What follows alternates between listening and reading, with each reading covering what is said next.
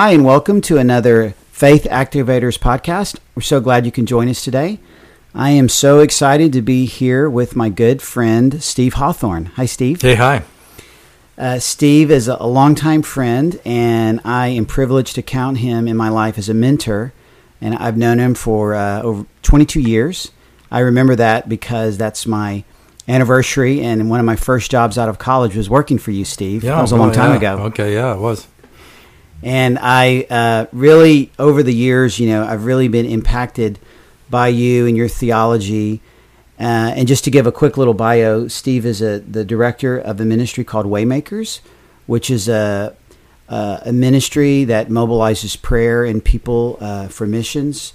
Maybe, Steve, just give us a quick little sentence or two about Waymakers, that kind of what that is. Well, what we do with Waymakers is we help people pray better, clearer, stronger with the publications that we do to really pray according to God's purpose.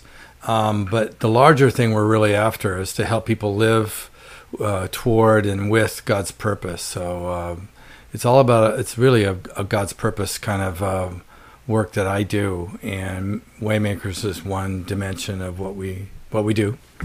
And I'm so excited to be a part of it. So we're here at the world headquarters of Waymakers. Yeah, it's really awesome. Mm-hmm. And Steve right now is working on a book called The Story of His Glory. And if you've ever taken the Perspectives course, Steve was one of the co-editors of that. And he wrote an article in there, which I think is my favorite article, called The Story of His Glory. And so he's writing a book right now, turning that article into a full-fledged book. And I'm really just can't wait to read it. Mm-hmm. I think I'm going to be the first one to read it as I'm helping you edit it. Yeah, you will have read it several times before it comes out. So in as we've gone into this material and reading you through your dissertation and your articles, I just feel my heart, Steve, just lit on fire with some of these concepts that you've talked about. And what I want to do and written about, and what I want to do today is really unpack, what does it mean? What does glory mean? Mm-hmm. And what does it mean to glorify something? Because I think I've heard you use this phrase as like these stained glass window words. So you have glory, and we kind of think we know what that is, and we're sort of know, and we just kind of gloss past it. So what I want to do today, Steve, is I'm going to interview you, and you just help us understand that concept of glory. So first of all, I'm throwing the Rorschach test here. I'm throwing the word glory at you. Oh, glory? Well, what comes to mind? Well, let me tell you what I think comes to most people's mind. Okay. Nothing. Except it's kind of a religious thing. Right. It's a word that you would use in church. And so church people are quite used to it, and it's a blur, it's a blanket, and it's a word that rhymes with words like story. It shows up in hymns. It shows up in church talk. It shows up in prayer kind of, prose, but it's not really something. People don't use the word at work or at school. I doubt anybody today said "glory be" at work or something like that. That's not it. Right. And you don't. At most people's job, you don't talk about glorifying something, and so it's in disuse. And so that's why people are kind of blank about it. But we know it's a religious word, and it's something positive. You're supposed to be for it, okay. And but it doesn't mean it doesn't register something huge. Now, why would anybody keep listening to this conversation? By the way, it's because the most significant and the most joyous thing to be living for, what makes life throb with the joy, the scintillating beauty and marvel and the exclamatory beauty of what life is all about is this matter of glory. So whether you use that word glory correctly or whether you ignore it, it doesn't matter. It's like the substance of what glory is all about is what we're really yearning for. Our hearts are shaped for some sort of marvelous experience and thrill, a jubilation that has everything to do with what glory really is. So I'm glad you're asking that question. Well, good. And I'm, as I've read your stuff, there's something of glory. I think that the average believer, including me, is just missing. Yeah.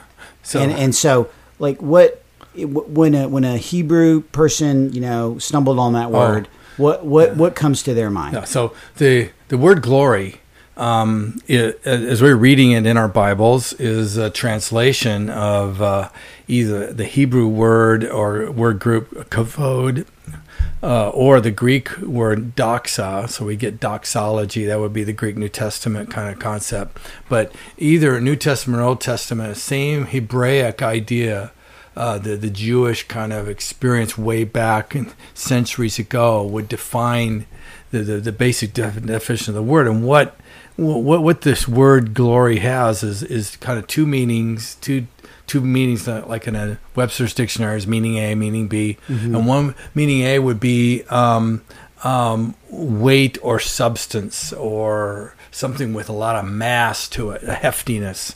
Okay. And so something as solid has glory to it, which is one dimension. The second meaning has to do with beauty or light or marvelous splendor is really what is going on. So something has glory if there's something of substance and beauty to it, and of worth and of value. And so when you talk about created things, Paul in 1 Corinthians 15 is going to say there's a glory of this created body, there's a glory of that planetary body in the sky.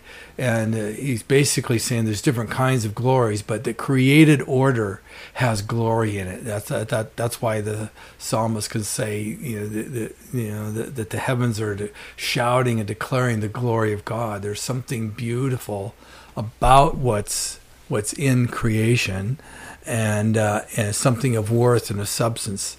So when God creates anything, He forms it, there's always a little bit of something that is worthy and beautiful to it. And so that worth, that beauty, that unique value or feature of it, whenever we note that, we're making a note, and we're noticing something we could call glory. And so that's what kind of glory is. And when referred to people, there's some people that have a lot of clout, let's say, and you've known it when there's certain people enter the room, everybody kind of knows, right. Where they're swinging, we're swinging, kind of. So there's clout, there's a heftiness to who they are, and in the Hebrew notion that person has glory, that they have, because they have a real substance to it, and so whenever we actually notice that beauty, that feature of worth or value, we actually glorify it. That's what glorify means, is to actually note the glory and bring it to someone else's attention. I love that. So glory is something that takes our breath away, and then in the next breath, we want to tell someone else about it. We want to glorify. That'd be a good way to say it, but it's also, glory is something is just interesting, So it's a lightweight piece of glory, but there's still there's different glories. Glory isn't just a superlative, utmost category of like the thing that just staggers you because it's so splendid. Any kind of beauty is glory. Now, should make a distinction here. Okay, is that there's all kinds of beauties that get ignored. Who ignores them? It's really interesting to note that animals never perceive glory. And so men and women and children, we notice things like a beautiful sunset. And we just like astounded by that sunset. Look, turn around, it's all 360. Whoa, it's like, can you get a picture of that? I'd have to do a panorama here. So we try to take a picture of it. Why do we want to take a picture? Because we want to show somebody later and tell them about it. So, when we do that, we're glorifying it.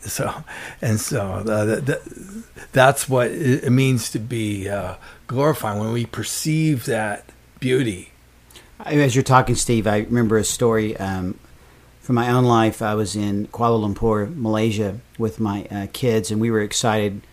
We lived in Southeast Asia, and we go through KL, big city, and they have this Petronas Towers in the middle. You've probably seen those two lighted towers, and at that time, it was one of the tallest towers in the world. I think it's like 1,500 feet high or something. And so, we saw it. We were heading for Chili's with my family because there's a Chili's there at the basement of the mall that's at Petronas Towers. And so as we're driving the taxi, I'd never seen it before, and we get closer and closer, and it's all lit up. And as we get closer, you just can't believe how tall those things are. They're just so impossibly tall. So we got there with my kids, and I said, hey guys, there's a little plaza in front. I said, let's just lay down and look at these towers. So we laid on our backs. My kids were young enough to not be thoroughly embarrassed by this. And then I looked up at these impossibly tall towers of light and wanting my kids to understand this concept. And I said, I glorify you, Petronas Towers. I glorify you. And my kid said, Dad, you can't say that. Well, let me get into that later. But my point is, it's the glory of something created, beautiful, that just pulls something out of you. So what your kids had noted, they were well trained in Christian tradition, that the only person that should ever be glorified would be God. Right. And so there's a category there. But I'm going to keep with the term to really understand what's going on. Go for it. See, if you stick with that, we can only glorify God. Then you keep glory in a church religious setting. Right. Behind the stained glass window. Yeah, inside the church we say we glorify you, God, and actually we're saying it's meaningless then. But whenever we know something of the worth and beauty that is worth admiring, was worth extolling, was worth telling somebody about, worth applauding, then there's the joy and the satisfaction of giving praise to it. And so anybody listening, we've all experienced being on our feet applauding at the end of a musical something, because the virtuosity of this guitarist or whoever it was out of range. You were hearing impossible things, but it was gorgeous, and there's this spontaneous eruption of applause because it was truly great, and we're glorifying this kind, but it's right praise. And perhaps you've also seen TV studios where there's an audience that comes in and tours and all that kind of stuff, and there's an applause light that goes on. Mm-hmm.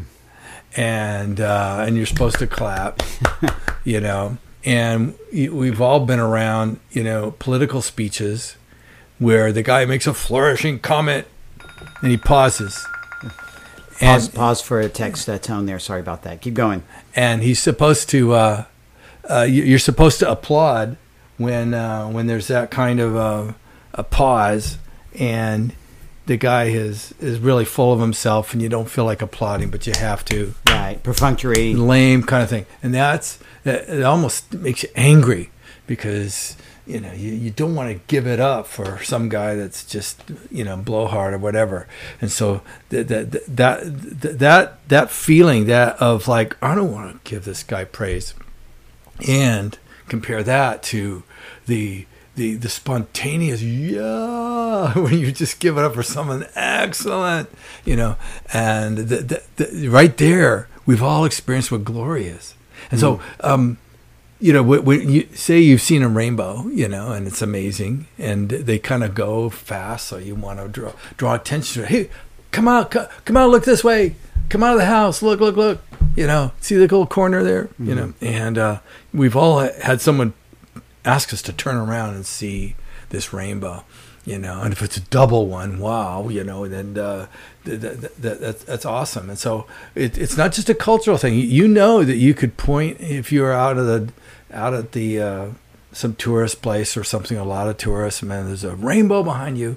You could point at it, and tourists from China or Japan, you could point at them, and they wouldn't think you're being a criminal or creepy or whatever. They would see the rainbow and go, sign language. And that's probably the best moment of our day, those Right. kind of moments. Right. And so it's not a cultural thing. Okay. That some beauties are culturally you got it's an acquired taste, but some of the beauties are just universal human. You just got to give it up for it. And you could stop traffic and say for a double rainbow in LA, but it better be good. But you could, and people would know. They might be in a hurry, but they would still say, "Oh yeah, double rainbow. That's kind of on." So something weighty, something beautiful. So how does this affect our understanding of God and our experience of Christianity? Well, whenever we see something beautiful, there's this inherent sense that we should tell somebody else about it. So we take a picture of it, or we describe it, in some kind of way. And what we're doing when we do that is actually what's the essence of what art is all about. Well, what's that a picture of? What's a picture of the sky? It's like, well, why did a guy paint this picture of a sky when he could have taken a picture of it? Why is he even taking a picture of it? It's because we want to represent somehow and somehow restate or call other people to see things in the way that we're seeing. And there's something worthy and wondrous that we want to point out. And so whenever we do that, that's to glorify something. And so when the Bible talks about glorifying God, what it's basically saying is that we are to see and perceive and to grasp some of the beauties and the excellencies, the marvels, the loveliness, the worthiness of who God is, and speak openly about it to other people. And when we do that together, we can be admiring or extolling the beauties and the worths of God. And when we do that, we're glorifying God.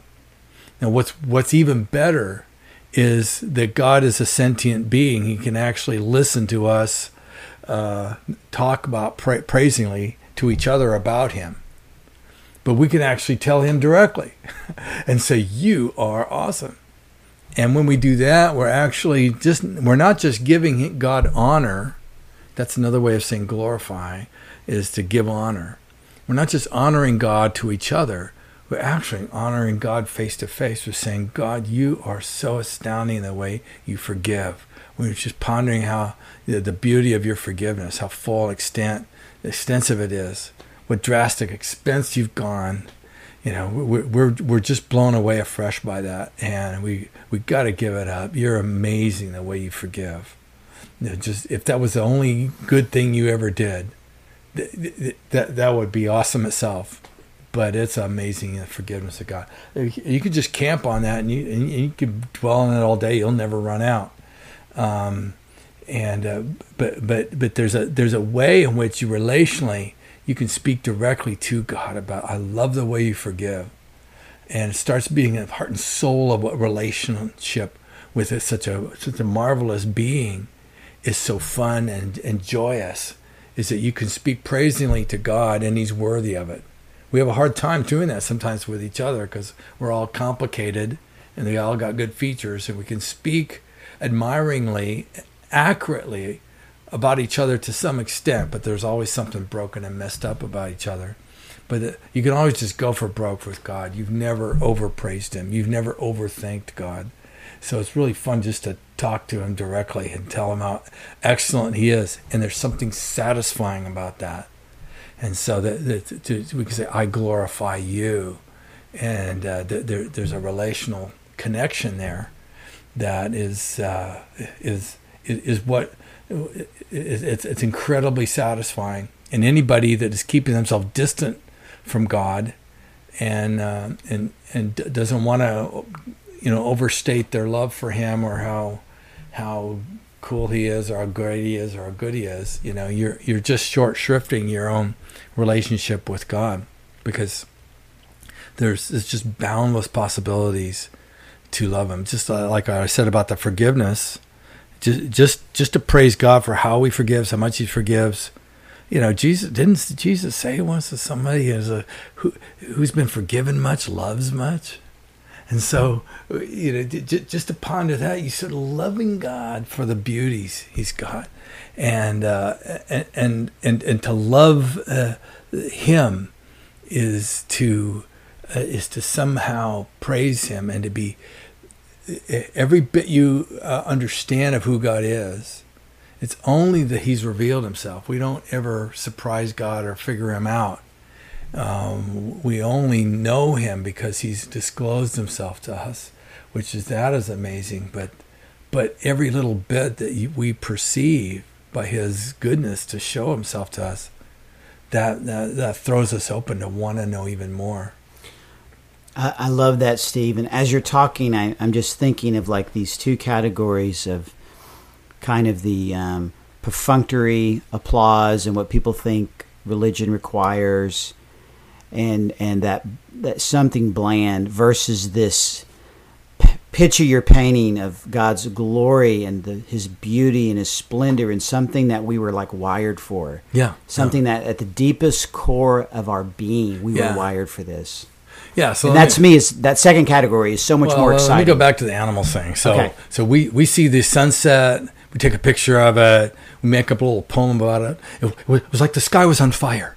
Mm-hmm. What is that? That's you being a poet, trying to make up to tell somebody about it. We're extolling, we're glorifying it, But the horse and the cow in the pasture, they missed the sunset. It just got dark.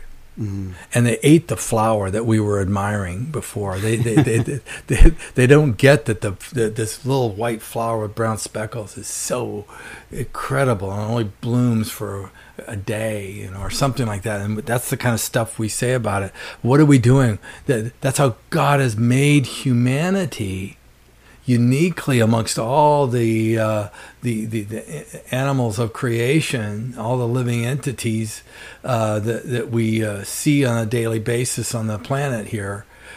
Only humans have this ability to perceive glory and to give glory itself. You never see cats sneak into a museum to admire the paintings at night.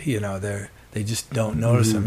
Your dog may have noticed something on television, but he was not admiring art. Animals don't weep. Animals don't laugh. There's something about humanity. Now, some people probably listen to this and say, got a category here. You said all the created beings, because we know that angels are also created entities.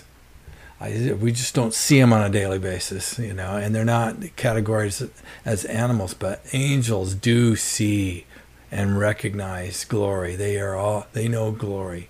What's it say in this First Peter? I think it says that the angels long to see the sufferings of Christ, but they see the glories to follow, and they're curious about that, and they perceive glory certainly. And they know what shame is. They know what honor. They know glory. And so angels they perceive and get the whole thing of glory, but animals don't. So that's something that helps me kind of recognize that this matter of beauty is immense, and the whole secularistic kind of framework of reference, the whole philosophical milieu that Western people particularly find ourselves stuck in, is determined to say there really is no beauty. We can explain everything as a rush of atoms and chemistry going on, and the little bubble of beauty in our brain. That's just a fabrication that is designed to keep us somehow surviving as the fittest, and so this completely this worldview would try to persuade men and women that there's nothing of substance and beauty. That's all just mirage. And so some of us have bought into that, and so there's a dulcetory, dull, plodding, and kind of a weird thing there, which that we make up our own meaning, and so make up whatever you want. But no, the truth is so substantial that there really is created and infused beauty in all that God does. He's made with worth and value, and He's made us to perceive it. And there is true beauty. There is glory. It's really there. You're not making it up. And all those other explanations are so unsatisfying. And so, Steve, why don't we wrap it up here? And could I ask you to turn this into a prayer? And I have an idea for a follow-up podcast. But just, you're saying that glory is something, this yearning for glory God put in us, and we're not going to be satisfied until we pursue something glorious. Well, yeah, and the other thing is, the thing that's really amazing about in this is that not only do we take joy in giving glory, God has made us to be the kind of entities that should carry a certain kind of glory ourselves. There should be something splendid and beautiful and worthy about each one of us. And we know that. And so when that's broken and messed up, it's disconcerting, and there's jealousies emerge of every sort, which is just weird, conflicted desires for glory and honor. So we are all, every one of us knows that we yearn for honor. We gotta get some attention. We have to be recognized. We want people to know our name. We gotta have a place. I want somebody to like me. It's like God has made you that way. It's not something that is perverse or wrong or crooked about you. No, God has made you to be a glorifiable entity. And the beauty of the gospel is that if we somehow joined with Christ, we become worthy of incredible honor, and glory is restored. And so that what the gospel is a gospel of the glory of Christ, and it is the glory that Christ is, and what He grants to us is actually the beauty and marvel of the gospel. And so it's really worthwhile to get really good at recognizing the beauty and the glory of God and glorifying Him. And you start getting good at honoring other people, and you start getting used to the worthiness of Christ, and you get hungry for like the angels are curious about the glories that follow. There's glories to come. That's why Paul can talk about the hope of glory.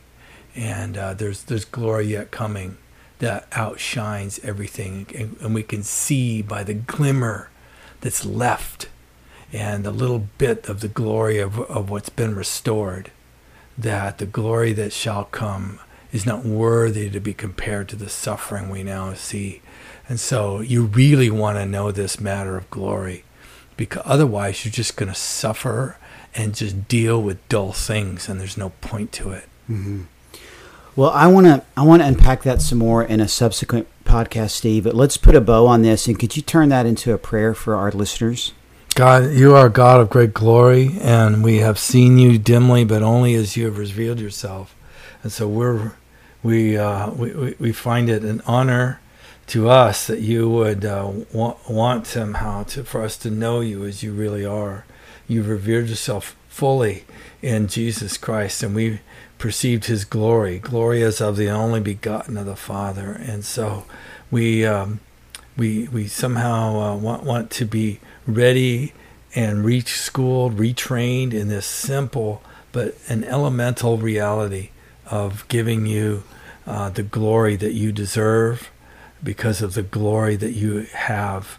And so we welcome your instruction. We won't get this naturally. We got to be retrained in it. So we welcome your shaping of our lives to be increasingly loving you with all the glory you deserve. Amen. Amen. Well, thank you so much, Steve. This has been fun. And for more of Steve's resources, you can go to waymakers.org. There's a lot of great prayer resources, and I love the passion and the hope that Steve lives this out. And so you can see some articles there and prayer guides and different ways to just infuse your own spiritual life with greater hope. And that's been the blessing of me getting to hang out with Steve. So thanks for listening to Faith Activators podcast today, and have a great day. God bless you. Bye-bye.